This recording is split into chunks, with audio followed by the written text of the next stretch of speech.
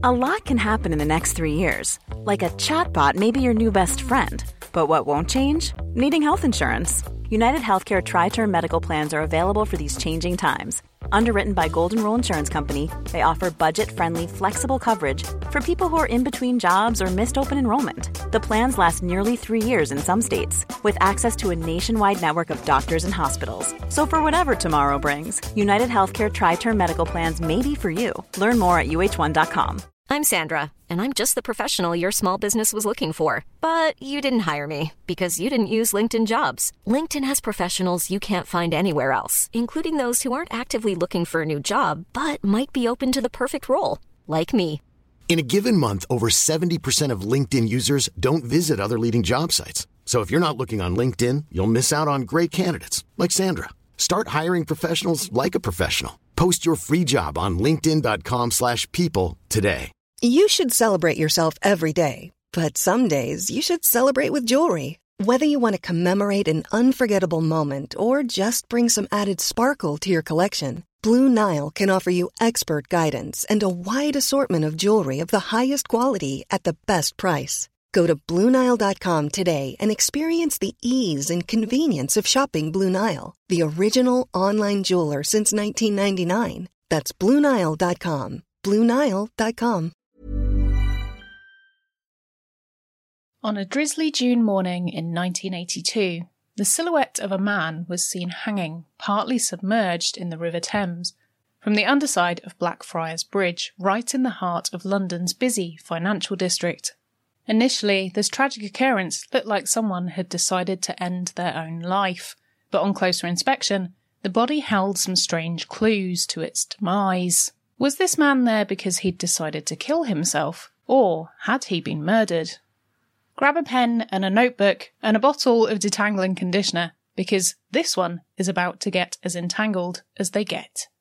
Today on Macabre London, we uncover the story of Roberto Calvi, God's banker.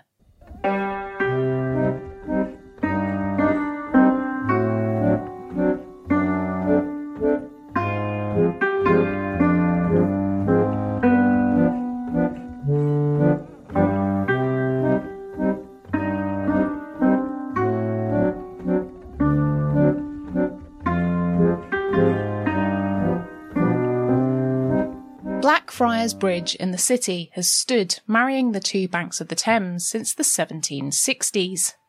The original bridge was a toll bridge, but thanks to some riots which destroyed the toll booths in 1780, the crossing has been free ever since. The incarnation of the bridge, which stands today, was finished in 1869 and coincided with the building and renovation of many of London's original bridges, which were in danger of collapse with their increased usage, and also their poor construction using inferior materials, but during the Industrial Revolution, London was only as strong as its bridges.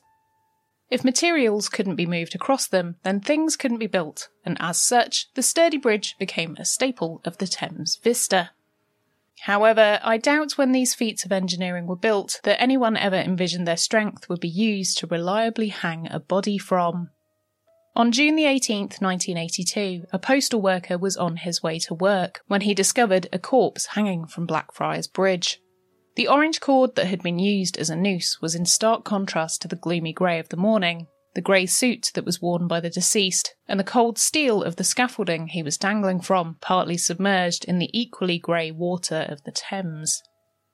The young man who was startled by this horrifying discovery alerted the police, and it wasn't long before they arrived, seemingly expecting to just be dealing with an albeit tragic, but standard suicide. Once the body had been removed from its very public position, the police began the process of identifying the man, and luckily this was very easy. In his pockets, they immediately found identification for him. A passport was in his pocket, which bore the name Gian Roberto Calvini, but that's not all the authorities uncovered.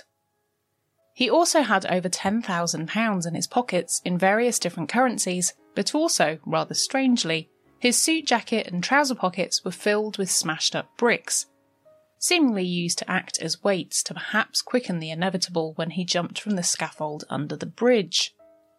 Now with a name, the police had the difficult job of working out exactly who this poor man was, and how he'd found his way to London, and furthermore, why he'd decided to take his own life in such an odd fashion. To begin with, they called the Italian embassy and told them what had happened. On hearing the name Calvini, the person on the phone said they thought they knew who it was and came to inspect the body. When they arrived, they identified the body as 62-year-old Roberto Calvi, not Gian Calvini, a made-up name which was on the fake passport he had in his pocket, and said Calvi had gone missing 24 hours earlier from his home in Milan. When the body was inspected by the forensic pathologist, the plot thickened.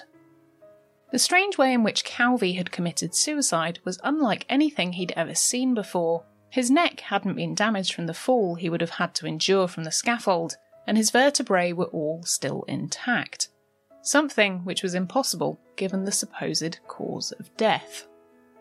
The body was also found partly submerged in the river, but that was very odd, as the rope wasn't long enough to have stretched from his supposed jumping off point. The marks that were also found on his neck didn't quite match up with the cause of death. The strange way in which Calvi had supposedly committed suicide was unlike anything the pathologist had ever seen before, and as such, he raised the alarm with the authorities, saying that he suspected Calvi was murdered. But this fell on deaf ears. But why would someone go to such extreme lengths to make this death look like a suicide? For that, we have to work backwards to find out exactly who Roberto Calvi was and why someone may have wanted him dead. Born on the 13th of April 1920, Roberto Calvi was always destined to work in the business of finance. Even though his family had come from humble beginnings in the Italian countryside, Roberto was born in the bustling Milan. His father was a bank manager, and despite Roberto himself trying to edge away from this inevitable career with a stint in the military, it wasn't long before he found himself walking through the doors of Banco Ambrosiano, where he would continue to work for the next 35 years. Roberto worked his way up through the ranks at the bank, starting as a humble clerk, progressing all the way through the ranks to chairman by 1975. Ambrosiano in and of itself was a strange organisation that had some very odd rules, which had been set in stone ever since its inception in 1896. The bank started out life as a private moral-led organisation in terms of the Catholic religion, and to reflect the intention behind the organisation, was named after the 4th century Saint Ambrose. The bank operated so strictly to this code of conduct that in order to bank with them, you had to prove your religious validity by providing a certificate of your baptism. With such a strong moral compass, the bank became the place for priests and other religious officials to rest their money in their accounts, and with that became known as God's Bank, and the workers God's bankers, particularly Calvi, who was the head honcho. With such a strong link to religion, it was only a matter of time before the inextricable link between money, religion, and the politics which governed Italy were going to take hold of the bank, and so began the weaving of a web which would ultimately lead to Calvi's death. In the 1970s, Calvi's business relationships extended to the Vatican Bank, and as such he became friendly with his equivalent there, Paul Marcinkus. Marcinkus was the antithesis of Calvi.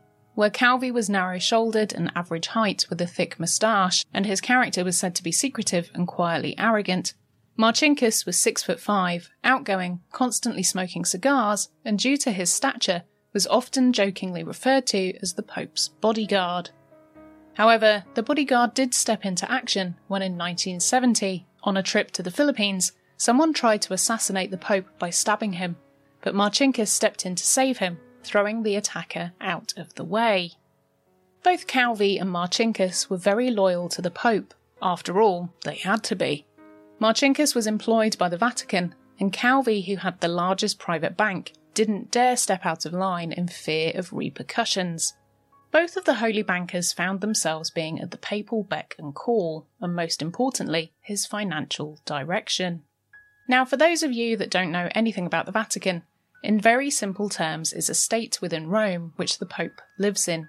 It has a border of around 2 miles, and it's protected 24/7 by an army of Swiss guards. It has a population of around 1,000 people, But interestingly, no one has ever been born there due to its lack of hospital, and probably due to the fact at the last count only 32 women lived inside its walls, so it's essentially a country filled with celibate men. It also has its own TV channels, postal service, passports, radio station, and even a football team. It also happens to be a state where you're not allowed to vote. The Pope is elected by the College of Cardinals, and guess what? Women aren't allowed to join that group, so it's one of the last places in the world where women don't have the vote. But neither do the men, really, apart from a select few. Anyway, back to the banks. Marcinkus had been in talks with the Pope about how the church could grow and expand across the world, and asked if he could be of use with his banking skills. And as a matter of fact, the Pope had just been approached by the Pope of Poland, who was in some financial difficulty. The expansion of the church was the ultimate goal, but Poland needed monetary help in order to grow.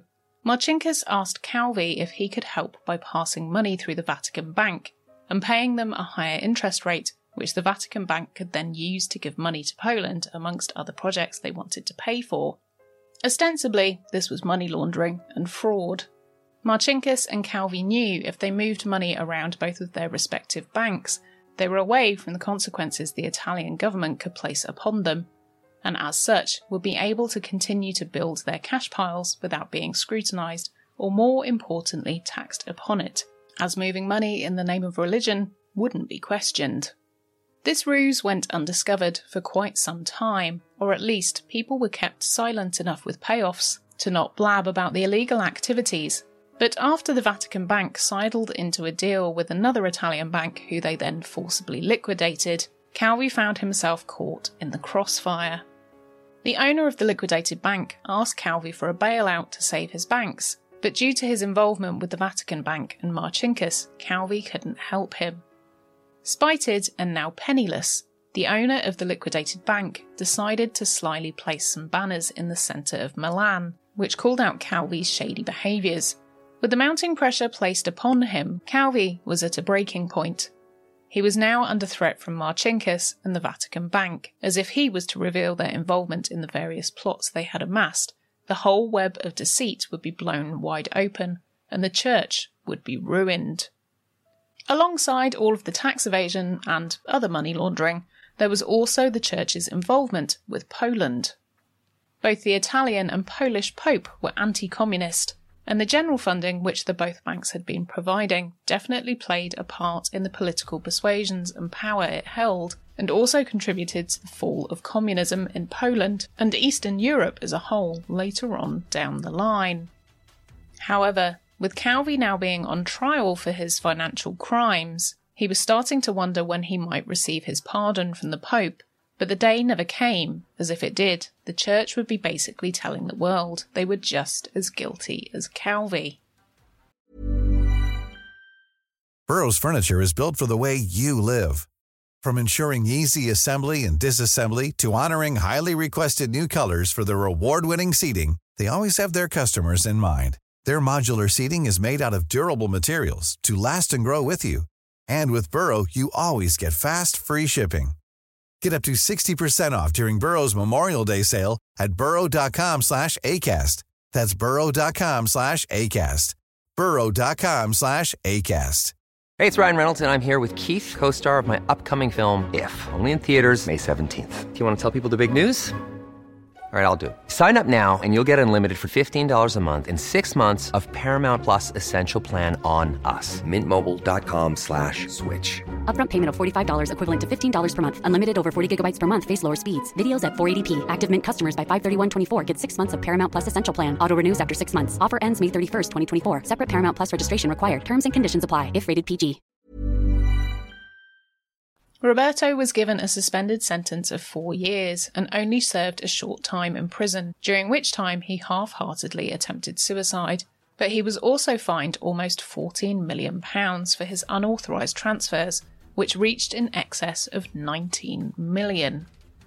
Despite this, Calvi was actually allowed to keep his position at the bank and return to work after his short stint in prison. But this was only the tip of the iceberg. In total, Calvi and the Vatican were instrumental in embezzling over $550 million in total from their banks, But that was still something that only Calvi knew the full extent of.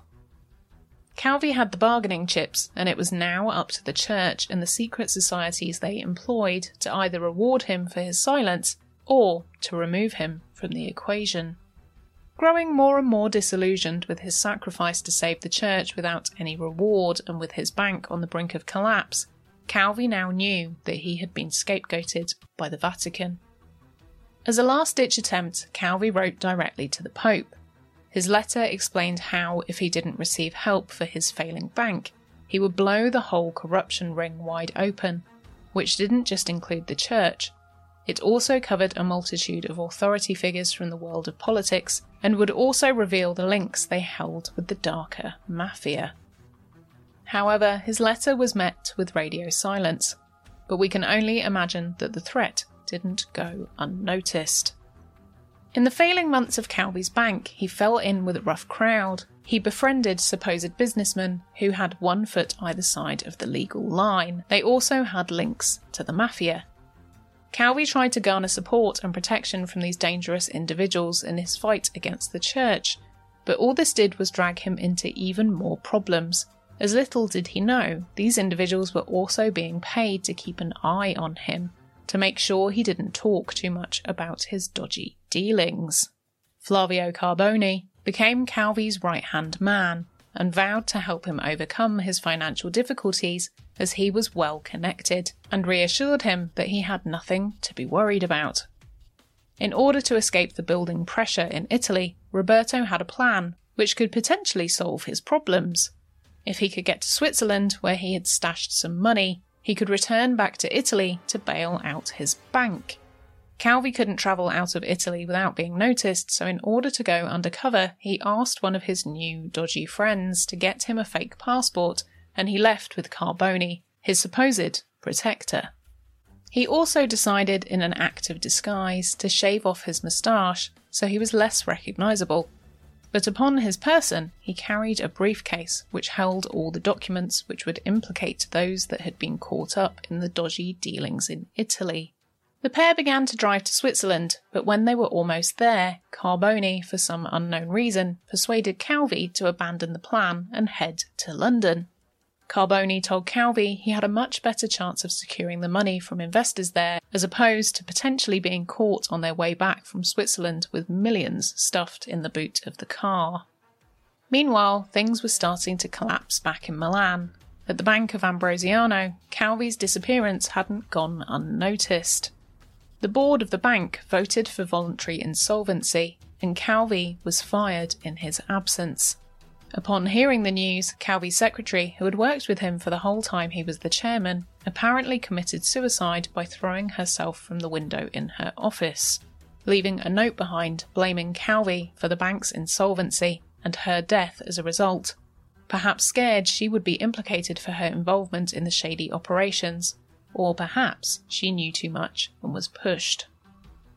Now in London, Calvi had been left to his own devices by Carboni, who had returned to Italy, but upon his arrival, Roberto was incredibly displeased with the cheap hotel Carboni had booked for him, as he said it was lacking in security. Instead of just fixing things over the phone, Carboni flew over to London to rectify his mistake. A person staying at the hotel reported seeing Calvi leaving the hotel with two younger Italian men, and that was the last time he was seen alive. When Calvi's body was discovered by the police, they had no option but to rule it as a suicide. However, all the evidence pointed to the contrary. The fact the suicide had happened in London made it separated from the events in Milan, which already made it very difficult to investigate the case fully. Also, when Calvi was in prison, he had made a failed attempt to take his own life, which only helped to solidify the ruling of suicide. But Calvi's family knew the truth, or at least had big suspicions around what had happened to him. The family fought to overrule the suicide verdict and managed to get it overturned by the end of 1983. But it wouldn't be until 2002 that the evidence was proven this was the case. Calvi's body was exhumed in order for forensics to properly check him over, and with the posthumous inspection, a theory was delivered by the forensic pathologist. Calvi had been told he would be moved out of London by boat, and so he willingly went with the 2 Italians that arrived at his hotel. Once he was in the boat, one of the men garroted him and tied a noose around his neck before they stopped by the scaffolding and used the noose to pull him up onto it. They then left him dangling in the water, where he either passed away or he was already dead when he was strung up. With a verdict of murder, this at least gave the family some peace, but there was still no responsible party that owned up to Calvi's death. Furthermore, the briefcase that contained all those valuable and incriminating documents Calvi had with him in London also happened to just disappear, with Roberto threatening to out the whole of Italy's elite. It was no wonder he was made a mark and taken out. Supposedly those in positions of power paid the mafia to silence him in order to save their own skins. After all, with Calvi dead, the bank liquidated and the documents destroyed, there was no evidence left which would incriminate the other involved parties. The game was over. It wasn't until 2003, 21 years later after the murder, that the Calvi family received any kind of justice. Even though they'd effectively been told Roberto was murdered, no one up until this point was sentenced for the crime. Perhaps not so shockingly, Carboni was the prime suspect, along with 5 others which were said to have either carried out the plot or been instrumental in its execution.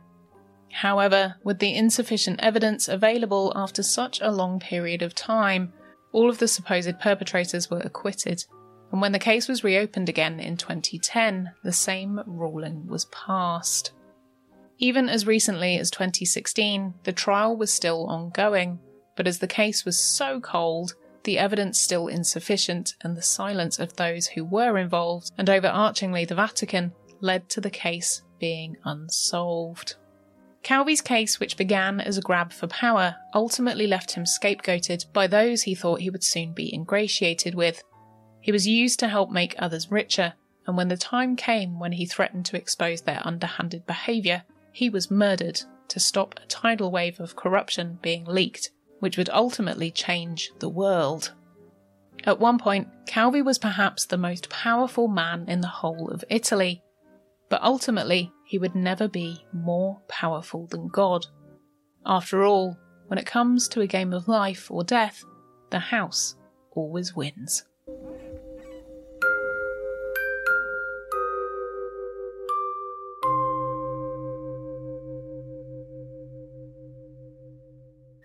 Phew, that was quite the tricky one to keep up with, wasn't it?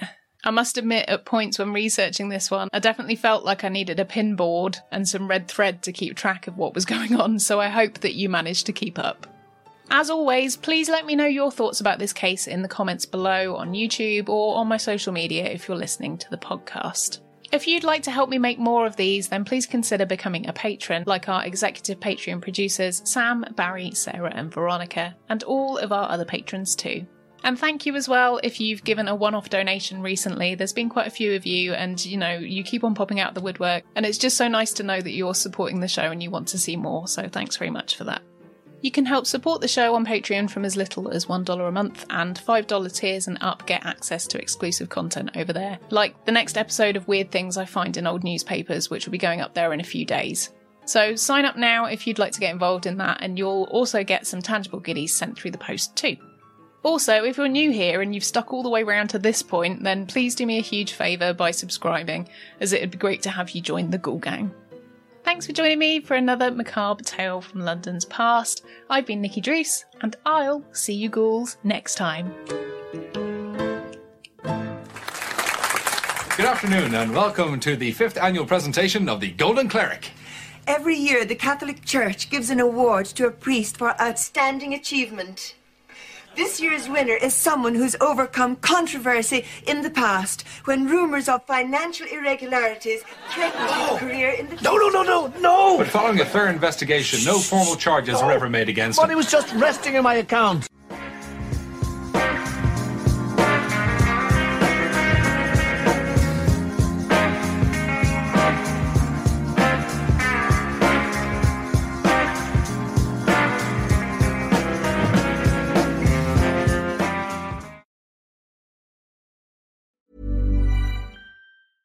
Hey, it's Paige DeSorbo from Giggly Squad. High quality fashion without the price tag. Say hello to Quince. I'm snagging high-end essentials like cozy cashmere sweaters, sleek leather jackets, fine jewelry, and so much more. With Quince being 50 to 80% less than similar brands. And they partner with factories that prioritize safe, ethical, and responsible manufacturing. I love that. Luxury quality within reach. Go to quince.com/style to get free shipping and 365-day returns on your next order. Quince.com/style. Planning for your next trip?